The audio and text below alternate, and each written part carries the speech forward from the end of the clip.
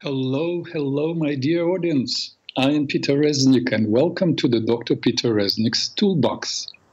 It seems that we are fully back on track. This is a live show, and everything works. I'm reminding those of you who joined me for the first time, you are welcome to call anytime with your questions and or comments regarding the health issues, healing, consciousness, and meaning. During the last 2 years, I shared with you, with my listeners, with many tools that I utilize in my practice of mind-body integrative therapy. I spoke about mental imagery, night dreams, the science and art of face reading. I also spoke about living in times of uncertainty, about stress, about communication issues, and many other subjects, all of which you can access on the archives at PRN. So at this point, I am more interested taking your calls than giving talks on various subjects. So please feel free to call anytime, and the number is 888-874-4888. Again, 888-874-4888. And you can also email me with your feedback, with your questions, to drpeterreznik@gmail.com, drpeterreznik@gmail.com. And first we'll start with show and tell. Although we have a lot of things to discuss today, so today is a special day, election day, though I'm not going to talk much about politics, just about subjects that may be interesting to you, I believe. I was listening yesterday to a Dr. Peter Breggin Hour, the show as of December 2nd. His hour usually is on Wednesdays at 4 o'clock, I believe. There is a wonderful development that's happening that in the health field. Dr. Breggin was interviewing Richard Ammerling, MD, who is a pioneer of developing a website, a company, a whole new generation of relationship between patients and doctors. He and his colleagues founded a wellness company that delivers very different kind of medicine. I would very much recommend that you check it out. Medicine that is free from pressures of insurance companies. It seems very, very interesting. It seems that I would suggest that you listen to the whole interview. And they're attempting to build literally new medicine and, in fact, have medical schools that train doctors to do what medicine is supposed to do. In fact, you know, the word medicine comes from Latin word medicus, and which comes originally from the Greek word, which means basically nature. And doctor comes from Latin word docere, which means to teach. So medical doctor is supposed to be a teacher of nature, and it became everything else but a teacher of nature. The medical community, unfortunately, is not trained in dealing with nature of a human being, that is, approaching a human being as a whole person. And I love the interview with Dr. I hope I pronounced correctly, Ammerling, because it's exactly what he was talking about. He was talking about doctors even making home visits and doing medicine according as a art.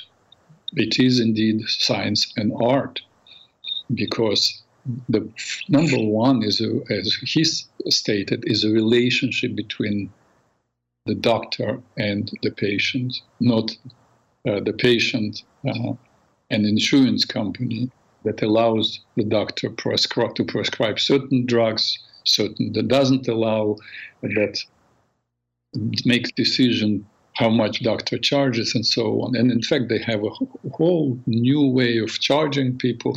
I would highly recommend that you explore this avenue. Another thought that came to me that I wanted to share with you is, it's simply because I came across a chart that kind of touched me and made me think about my relationship with an African American community. From the time I arrived to the United States in 1981, 41 years ago, I identified with African Americans. Here is the reason. Even though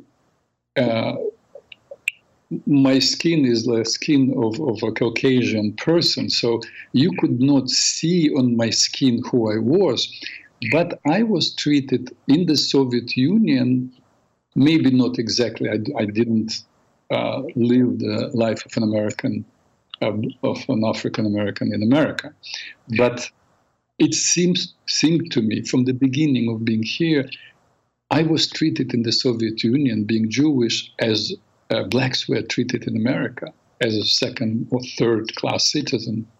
The only difference was that people would know who I was. African Americans, of course, carry it on their skin, but I was carrying it on my passport. There was a passport. Everybody had to have a passport.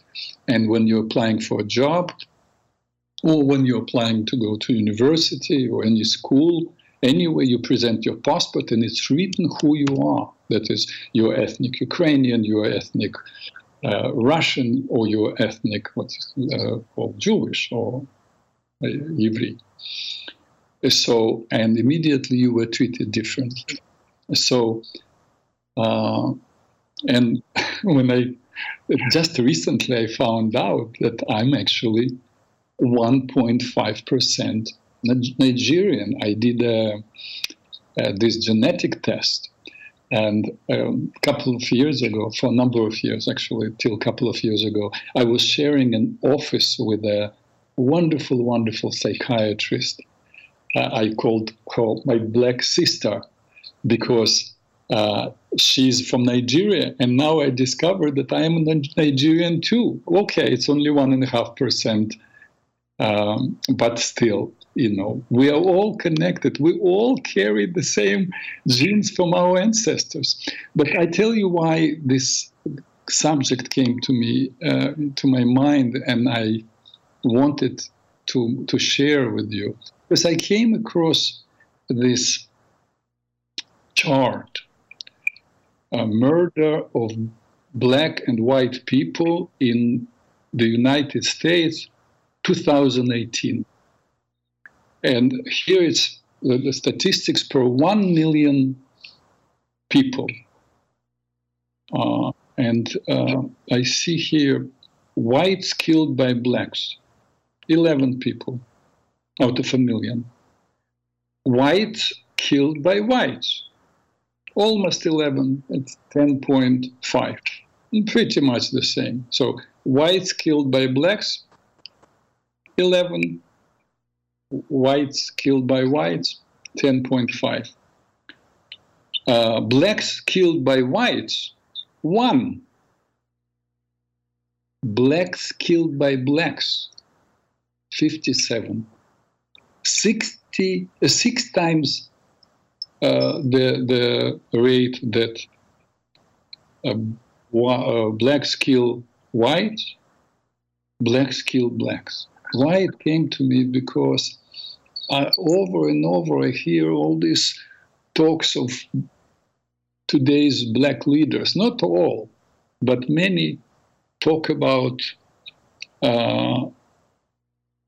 racism, critical race theory, reparations that white people owe blacks. But they don't talk about the most essential, about that black people kill black people. If they really care about black people, of what will happen to black community, they would have to bring this as the most essential issue, bring it up and discuss what happens, why are we killing ourselves? But the question is, why is it not discussed in the media around the United States? Let me see. I think somebody sent me a text. Excuse me 1 second.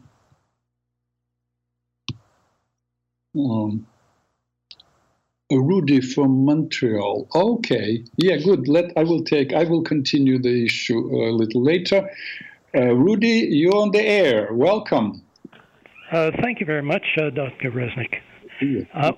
My question is really twofold. What is the possibility of accelerated learning during pregnancy, speaking and playing music and reading and mathematics? My belief is that long-term memory is the best when you're first born. So I wonder if in other words, my reasoning is this. They wouldn't understand, obviously, as the child is developing. But once they become a child, they would hear things like mathematics and be able to relate to it. Reading, they would be able to hear, and they would be able to relate, so there would be accelerated learning. Mm-hmm. And the second part of it is this. It's a sad part. But what is going to happen to humanity where certain societies circumcise their children, male and female, young boys and young girls? What is going to develop in the sense that there be massive hostility? I mean, let me ask you, what would you think with these vaccines, the insanity of vaccinating? I don't know. Somebody recommend 150 vaccination. I mean, insanity. What is going to happen in future? Can you tell me?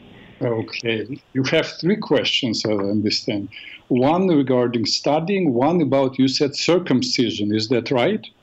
That's right. Male and female. Vaccination. Thank you very much. You're bringing such huge subjects. I will be happy to talk about it. And again, please stay online and see if you have questions as I speak. First, regarding learning intrauteral. I believe 35 or 40 years ago, Dr. Ibuka, one of the, if not the founder of Sony Corporation, was retiring. And he got all his money, whatever money was owed to him, probably enough to have safe retirement, and decided to do research. He had enough money to buy a small island or to rent it. He decided to study the effects of the sound on the uterus, or on the fetus. I remember reading it many, many years ago, just like recently after arriving to the States, which was 41 years ago. So, and at that time, the articles were published about it. So he asked women who were pregnant to participate in an experiment, but they would have to comply with the rules. And the rule was that they would be living in the island, they would be provided food, medical care, and they would be taught certain thoughts, certain classes they would have to participate, and their husbands could visit once a week. So, and I don't remember, it was several hundred women who lived on this island and would participate in this study. Each time or when the visiting day came, the husbands were instructed before seeing their wives not to talk about anything negative, only bring good, positive news. During the week, these women were taught, and again, they were not literally taught foreign languages, but foreign languages were tapes of foreign languages, of classes with foreign languages were simply played. The women could do whatever they wanted. They could read a book, they could just sit quietly with their eyes closed, communicating with the baby, whatever it was their choice. It was understood that whether it was some classical music or these lessons of foreign languages were taught. It was happening several hours a day. I don't believe that they taught math, so I cannot know. I don't know. I'm not a researcher. I don't know if math actually was taught. I just remember that the results were absolutely astonishing. When these women gave birth and the children were followed, I believe, till 7th grade. I'm sorry, till the age of 7. Yeah, I think you can actually go on the internet and read the experiment of Dr. Ibuka. And what they found is that by the age of 7, these children they were taught, I believe, 4 foreign languages. By the age of 7, all these children were easily speaking fluently speaking 2 foreign languages, at least 2, and were performing on a much, much, much higher level than an average child in school. I would assume it was in math and all other disciplines. So this is the information. So the answer is yes. We know that the uterus, I'm sorry why I talk about uterus, the fetus has definitely perception of music. And in fact, many women share this information that the baby begins to move when they speak to the baby, or when they hear the father's voice. Mm-hmm. You can read more about this research. It's as much as I remember. Now, the second question you brought up about circumcision. The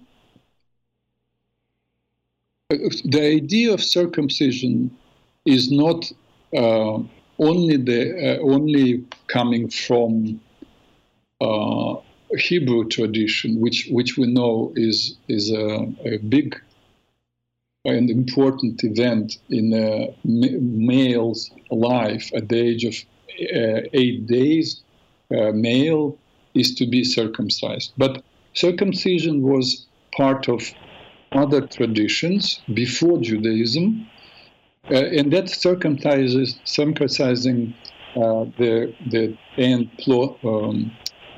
skin of the penis, but only male circumcision. Female mutilation, now we call it mutilation because it wasn't really part of spiritual tradition. That happens, from my knowledge, in the Muslim world with a particular purpose, to deprive a woman of pleasure of having sex, so that she would not supposedly want to be promiscuous. Remember, I am not a specialist on the subject. I'm sharing with you what I know. But I can know a little bit more about the idea of circumcision in Judaism because I'm Jewish. And the The idea is, according to Judaism, that's a covenant between God, Abrahamic traditions, which means Christianity, and Islam took it upon themselves. And so the tradition of mutilating women, and in fact,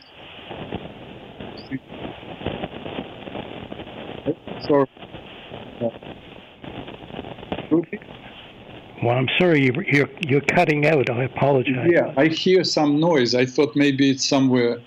Maybe you have a microphone that produces noise, but now it's perfect. So, I should tell you that probably the security services are. No, it's not a joke. It's a truth. No, I know, but frankly, I decided I will not care about it. I am doomed anyway. Right.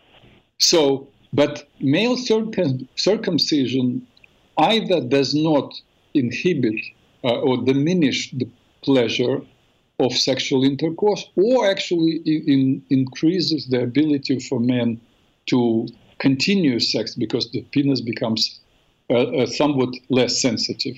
But female circumcision simply kills her ability to enjoy sex, and it was not at all ever part of it.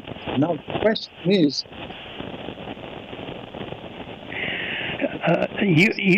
are you familiar, Doctor, with some studies that claim that the skin that is taken off should not be, because apparently this is not the same as the rest of the penis, in that it actually this part of the skin actually changes the person, the man, to actually love the woman that the first time. In other words, the juices and the things that are there, they actually permanently change the perspective of the man towards the person. And it seems possible because many men who lose their first wives are totally out of the picture. They're totally can't seem to do, they're really affected. So it would seem logical. I mean, but the thing is that what the profoundness of the thing is that the world cannot seem to get to stop wars. And I'm wondering if this primary bitterness that must take place in a child is so revolting that there was a joke. It's not a joke because I used to think it was a joke, but this man takes his young child, puts him up on the counter of the kitchen, and tells him, "Jump." No, my daddy, it's much too high. No, jump. I catch you. Eventually convinced the child to jump. And the moral of the story is, don't trust anybody. But that is so sad, don't you think? Yeah, Rudy, let me attempt to answer your question. It's a multi-layer question. But sure. The first thought that came to me when you said a parent puts a child on some place up, it says jump, and the child is traumatized, I have to disagree, because I grew up with my older brother, who actually instilled in me sense of security, confidence, and that is by presenting challenges to me, doing exactly that, jump, like he would ask me to jump before, when I was learning to swim, he would ask me to jump, but his hand was always there. I taught my children jump. That's a difference. We did together hiking. We did together swimming, and I always challenged them, and they grew up knowing I am there for them. Of course, if a father says jump and doesn't catch a child, it's a whole different story. But let me address the circumcision. First of all, I don't know about the studies about the negative effects of circumcision. I can only tell you a medical study that was done and duplicated in a number of European schools in America that showed that the amount of the rate of cervical cancer in women is lower among women who are married to men who are circumcised, because this skin, this little ending, carries often a lot of bacteria. But that's not an impressive thing for me, because it's questionable whether it outweighs the trauma, supposedly, that a baby may go through when the baby is circumcised. I will tell you why I am for circumcision for Jewish people. And it has nothing to do with medicine or whether it's good or bad. I believe in tradition.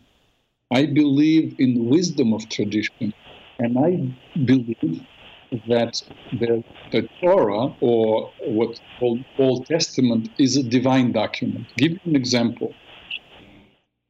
There was this big debate in 10th, 11th century where Christian scholars would debate with Hebrew scholars. And one time, I don't remember the name, one Christian scholar debated with a big rabbi and said to him, "So tell me, were Jewish people cursed or blessed? Because God said to them, I will make you, to Abraham, I will make your offspring as numerous as the sand at the sea, as the stars." You can hear static.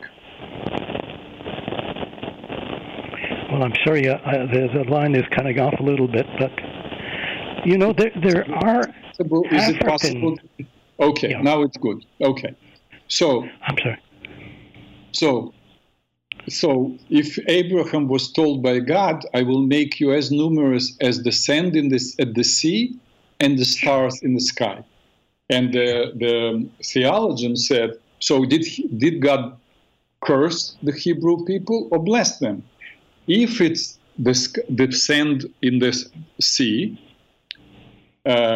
then they're blessed, because there are many, many grains of sand, Sure. trillions. But if it's the stars in the sky, they're cursed. Because look at the sky, we know by science now there are no more than 10,000 stars." To which Rabbi replied, because remember, at that time, there were no telescopes. The first telescope was invented by Galileo Galilei, way hundreds of years later. But at that time, the belief was there were between 7,000 and 10,000 stars. That's not too many of population. So he said, did he curse them? And the rabbi said, no, there is 10 in 18th power amount of stars in the universe. And the theologian said, what do you mean? This is an impossible number. And now we know today, science says that it's a number actually of 10, like a billion multiplied by 10 billion or something like this, an incredible number. So, and that's what the rabbi said. This is the amount of stars in the universe, 10 in 18th power. We are not astronomers. We don't claim to know astronomy or anything about stars. God told us that that's the amount of the stars, and we believe it because we believe in God's word. So years passed, and I believe in somewhere in 1990s, German observatory, with a powerful telescope, discovered that indeed there were something like 10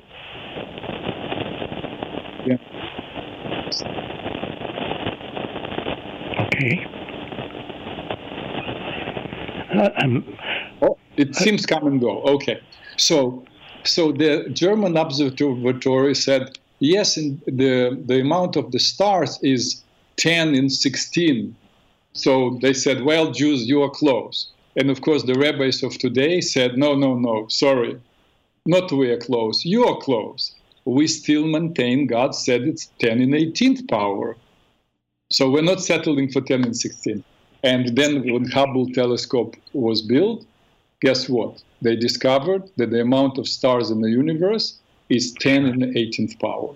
So this is not the subject of what you brought up and not the subject of today, but I could give hundreds of examples of how something that is written in the Bible, in the Old Testament, in 5 books of Moses, and it's 100% confirmed by modern science. In fact, if you're interested, you can you can buy a book by Zamir Cohen, C-O-H-E-N, Zamir, and it's called The Coming Revolution, The Coming Revolution.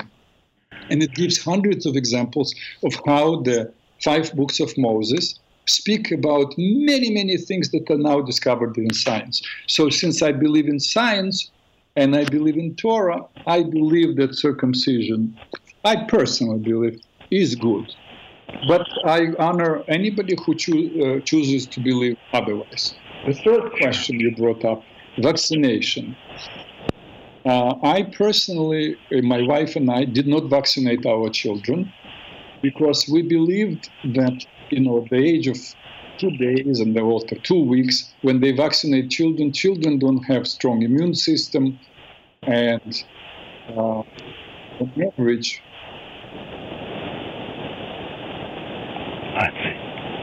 well, that makes sense.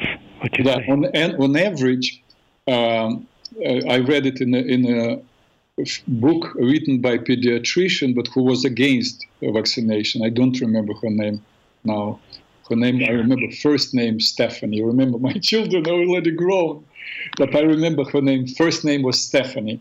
So that she was a pediatrician, and she said that on average child, vaccinated child, has between 6 and 8 ear infections a year.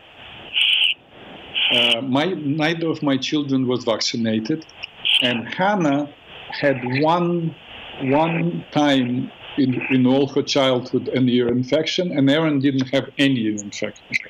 So giving vaccines is a very controversial issue, and yet some vaccines helped. We cannot deny polio vaccine and a number of other vaccines like rabies vaccine did work. But it was always an issue between the doctor and the patient to give. Well, okay, I get a better. I believe it's a crime, and it was done only in two countries, and that was China and Nazi Germany. Even in the Soviet Union, they did not dictate, although partially they started at the end. But mostly medicine was free from dictates of the government. So what happened now with this vaccine, COVID vaccine, which is really not a vaccine, because vaccine is something to prevent an illness. And first they were saying it will prevent an illness, then it will reduce the chance of death. It's all nonsense. It's all this theory is falling apart. And people who promoted these vaccines and stopped doctors doing real treatments which were available are criminals. And God willing, they will stand trial. These are my 3 answers. Rudy, I'm sorry. Bravo.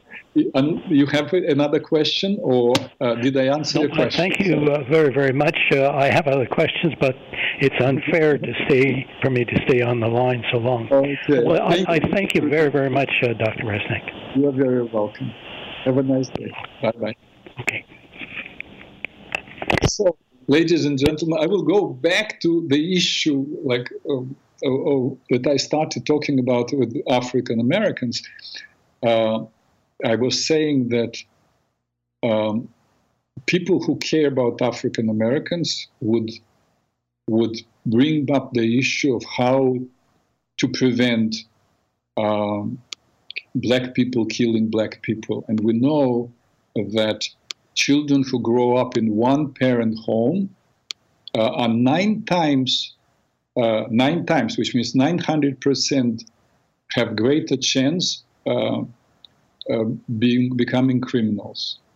And I think 70% of black children these days grow up with one-parent home. And the tendency today with Black Lives Matter and with all the liberals who are actually against the family, it's very tragic. And again, they're talking about being for African American community, yet we know that approximately a little over 12% of population in America are African Americans, and yet 40% of all abortions are done by black women. So, and the same people who are for blaming everybody else but black people, fighting black people, the same people are very much pro-abortion. And yet 40% of all abortions are done by black people, which means there would be so many more black, beautiful children. And yet mostly these people are anti-abortion. I voted for Barack Obama when he ran for president the first time around, hoping that he will empower black people. That's why I would say that was my main motivation. Instead, during his reign, more black people were on welfare than ever before. So I didn't vote for him the second time around because many of his policies absolutely failed. So there are very different people, not people who encourage black people to become dependent on the state, whether it's reparations or welfare, but people who encourage black people to get education, like Dr. Ben Carson, like Candace Owens. They really, I believe, care about black people and encourage them to become free. And freedom comes and success comes from education. That's my take. I didn't expect that it would take so much time, but I also spoke to Rudy. So another show and tell, and then we'll go to the main subject of our talk. But no, actually, the main subject is getting your phone calls. So please feel free to call me even now. But meanwhile, I want to tell you, I received an email from Gary Null and Richard Gale. They wrote an article, Will America's Future Be Utopian or Dystopian? Which is a very, very good article. You probably can find it in archives. It does a very good analysis of the situation today, in political situation, and what is happening to America and what's happening to American freedom. The only thing is, the only thing that I disagree is the title of the article, meaning utopian or dystopian. And meaning utopian, it means it's good. Dystopian, it's not good.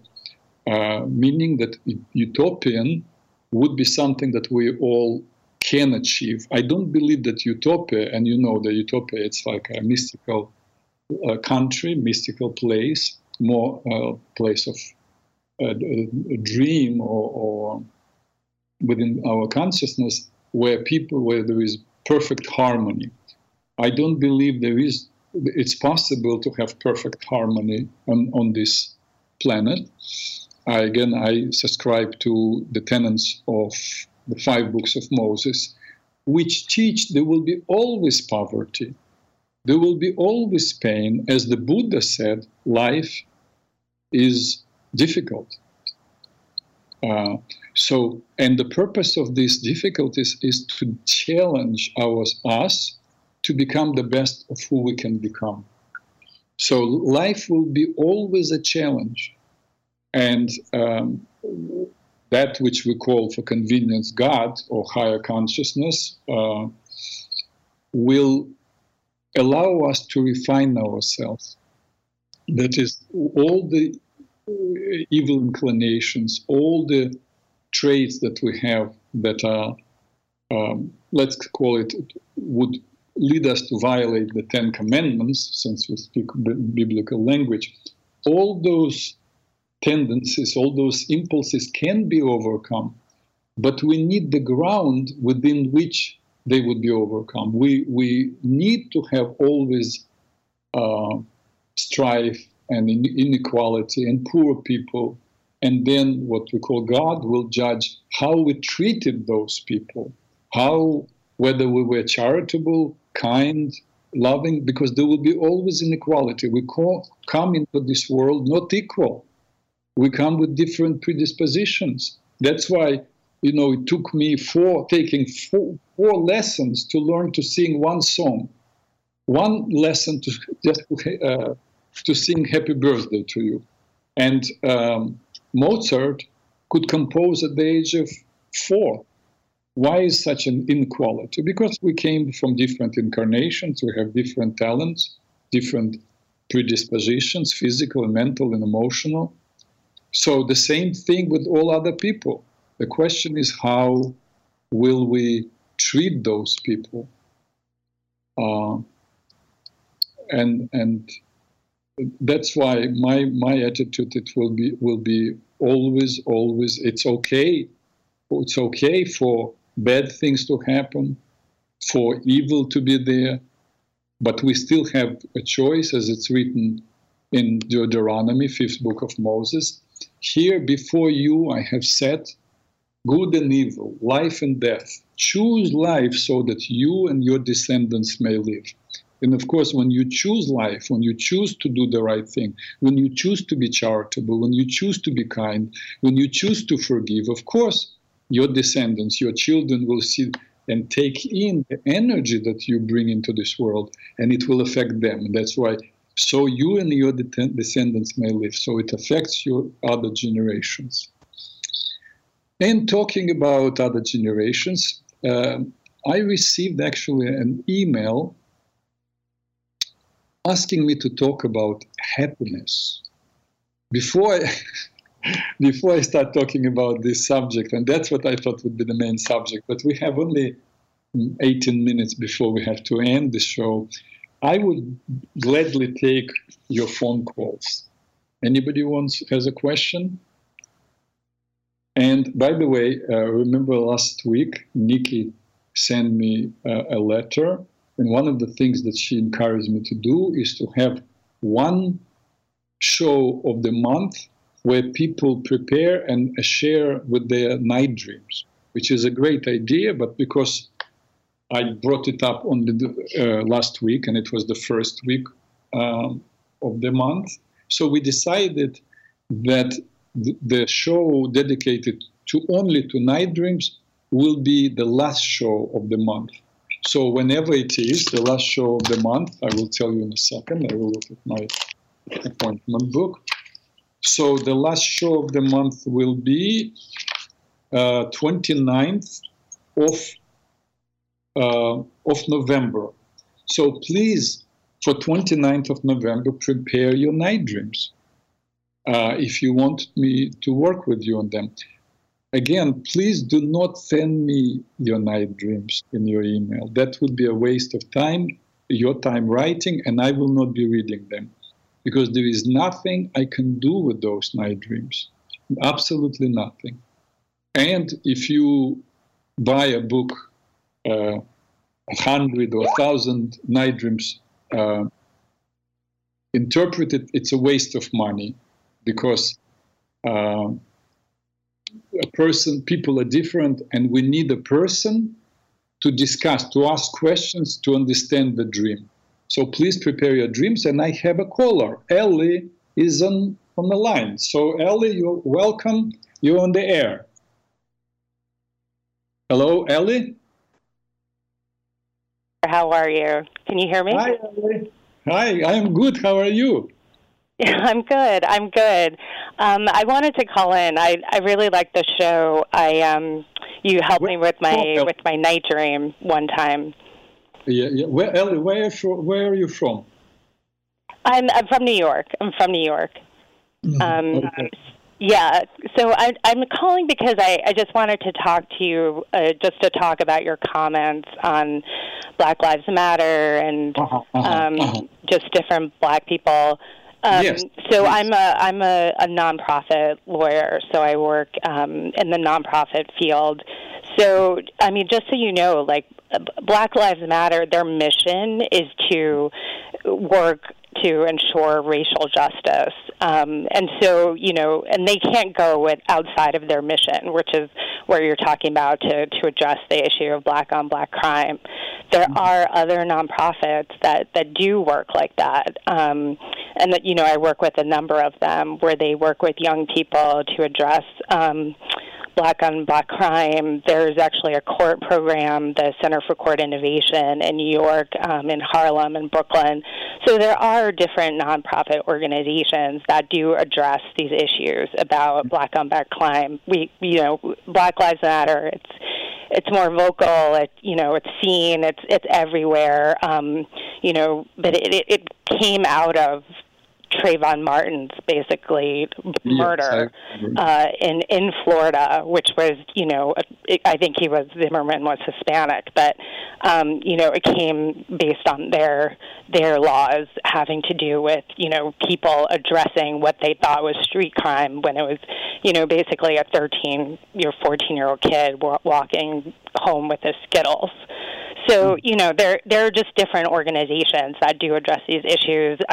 I don't think it's just because one organization is in the limelight that other organizations are not talking about these other issues.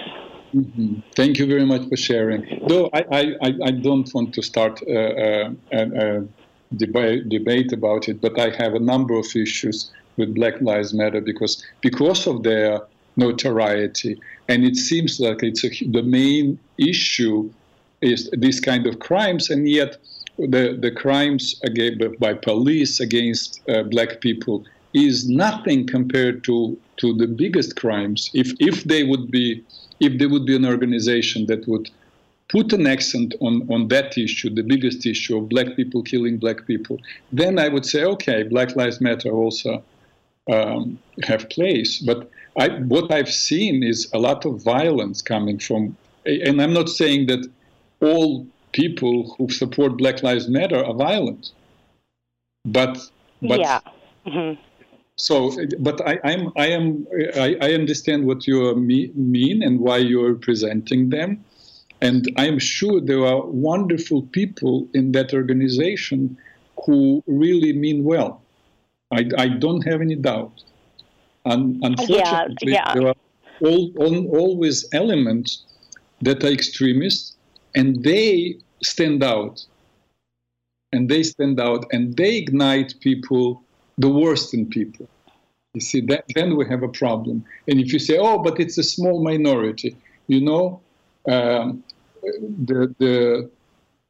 stormtroopers of Hitler were a very small minority in the population of Germany, and educated German people didn't want to deal with what was called in the beginning filth, Untermensch, under human, small people. But because the majority of people were quiet, they gained strength, and we know what happened after that. So unless those people who you represent stand up against and speak up against those who call themselves Black Lives Matter and are violent, if they don't speak against violence among themselves, then that's how they're judged. And that's my opinion. But I also appreciate what you do, because it sounds like you're doing it from the heart, not for money. No, it's true. And, you know, I mean, and some people just aren't aware. Like, Black Lives Matter, if their mission is to, you know, address racial injustice against, you know, white people against black people, then they have to stay within their mission. They can't go outside of their mission. Otherwise, they could actually get in trouble with the IRS or state authorities. So I just wanted to point that out to you so that you're aware. But there are organizations that do address issues of black-on-black crime, and if that's in their mission, then of course they can go ahead and they won't get in trouble with the state or the IRS for going outside of their mission. I am an average Joe. I watch television. All I know is that when these events happened of burning cities and corporations donating millions of dollars to Black Lives Matter, one of the leaders of Black Lives Matter bought a huge multi-million-dollar mansion. So that doesn't look good. So no, I know, and I saw that as well, and and the IRS has it within its rights to go in and look at their books and say, what is going on here, and actually give sanctions or even revoke their tax-exempt status. So, it's not like it can go unpunished. Yeah. Ellie, thank you very much for calling. I have somebody online waiting. Okay, no problem. Thanks for calling. Bye-bye. Oh, you're welcome. Bye-bye. Gina, you're on the air. Good afternoon, Dr. Resnick. How are you today? Good afternoon, Gina. How are you? I'm good. I have a question. Have you gotten your colloidal silver yet? Colloidal silver? Yes, I did. Oh, you are Gina who called before, right? I've called almost every week. Almost every my week. old friend, Gina. Thanks for calling. Yes, I have colloidal that was a little. Dr. Wallach's show is very good, but anyway, I don't have much input on the Black Lives because I don't know much about that organization. But I've been around the world. I've been with many cultures. I don't want to belabor that. I'm not going to go into them. What I really called about is I don't normally call you and tell you about things about me. I'm kind of like a person that takes care of my own, and I listen intently to people that know better than I do, and I take the best out of that. But I suppress my dreams, because I found them to become a burden, and I'm throwing it out at you because I want to know am I dysfunctional or what, because a lot of my dreams are things that, some intuitive, telling me something about, that I can't do anything about it. I get frustrated, and then it preys on my mind, and then it's like, in other words, it's out of my control. I think I'm pretty much I wouldn't call myself a control freak, but I like to be in control of what I do in life, and I'm a planner and this, that, and the other. Yeah. And I mean, I've learned over the years, obviously, but I was brought up in a strict environment, and I was educated in a strict environment. Uh-huh. And so I guess a lot of that has rubbed off. Let's say structured, very structured, Mm-hmm. But I'm not overly. And on the other hand, I'm very loose with as far as I believe in people. Like as you have stated many times, I don't impose my views and my on other people. But what my initial thing is, I find myself like. I'm going to throw out something that's a little weird. In the past, I used to see things on TV that just would pop up to me about something happening, and then another day or two would happen. And then I started asking, I said, please take this away from me. I can't do anything about it. You know what I mean? So that's what things like this creep into the dream state. So tell me something about my relationship. You brought up a couple of issues, and we can continue next week to talk about it. But let me tell you just what can be useful for you right now. And that is, the dreams are super important, whether it's ancient Mesopotamian or ancient Hebrews or Muslims or Christians or Aztecs. Every culture recognize that the dreams are super, super important because it's messages from our unconscious, or some would believe from the other world, to our present consciousness. And it shows us what inner conflicts that we have. You're blessed that you can remember night dreams. The more a person remembers dreams, the more they're in touch with their feelings. And then they have an opportunity to deal with challenges in their lives. I wrote an article. If you go on my website, drpeterreznick.com, drpeterreznick.com, and you go on the menu under articles. The very first article is called Dream Work. If you read the Dream Work article, it will tell you how to understand your dreams, And then if there is a challenge, how to correct the dreams. Because the dream is not only a reflection of who you are in the moment, but also a blueprint of what is yet to come in terms of what you are going to bring in your life. So if a person in a dream is a victim, what do you think he will be or she will be in the waking life? So, but by correcting the dream that is going inside of the dream and making a correction, and I teach you the article how to do it, you change the possible outcome in your life, in your waking life. By the way, this is not the only, I'm not the only person who does it. Naskapi Indians of North Canada have the same ritual. I just find myself changing the outcome and the direction I wanted to go, but to me it's really a bother. Say, get away from, get out of my head, you're bothering me. Yeah, Gina, if it's a bother, so you don't do it. This is your privilege, this is your right. And like you said, take it away from me. So you said basically to your unconscious, I'm not interested. If you are fulfilled with your life, God bless you, enjoy your life, and you don't need it. We are free to welcome whatever is happening in our inner life, or to say no. Okay, so it's free work. Yeah, Gina, you mentioned something else, and before I go, I want to say this, that some of your dreams were precognitive dreams. They are not very common. So you probably have a gift. And again, you are free to refuse the gift, but I just want you to know, very few people have precognitive dreams. But the question is, what do you do with them? So I get frustrated myself because I feel that, what can I do with this? If I could do something about it, I probably would release that frustration. But I know you run out of time, and I'm glad I got in just to give it to you, and now I will read that article. You couldn't do anything if you are at that level that you were given an opportunity to have precognitive dreams. One thing you could try is to pray. If you picked up something that is to be a disaster or negative, and you have that gift to pick up, possibly you have also the gift to change the outcome. To pray and to ask God, consciousness, to change the outcome. I don't know how successful you could be. Yes, I've done that. You have. Okay. Yes, I have. Wonderful. Gina, I have to move on. Thank you very much for calling. I do have colloidal silver. Be well. Thank you.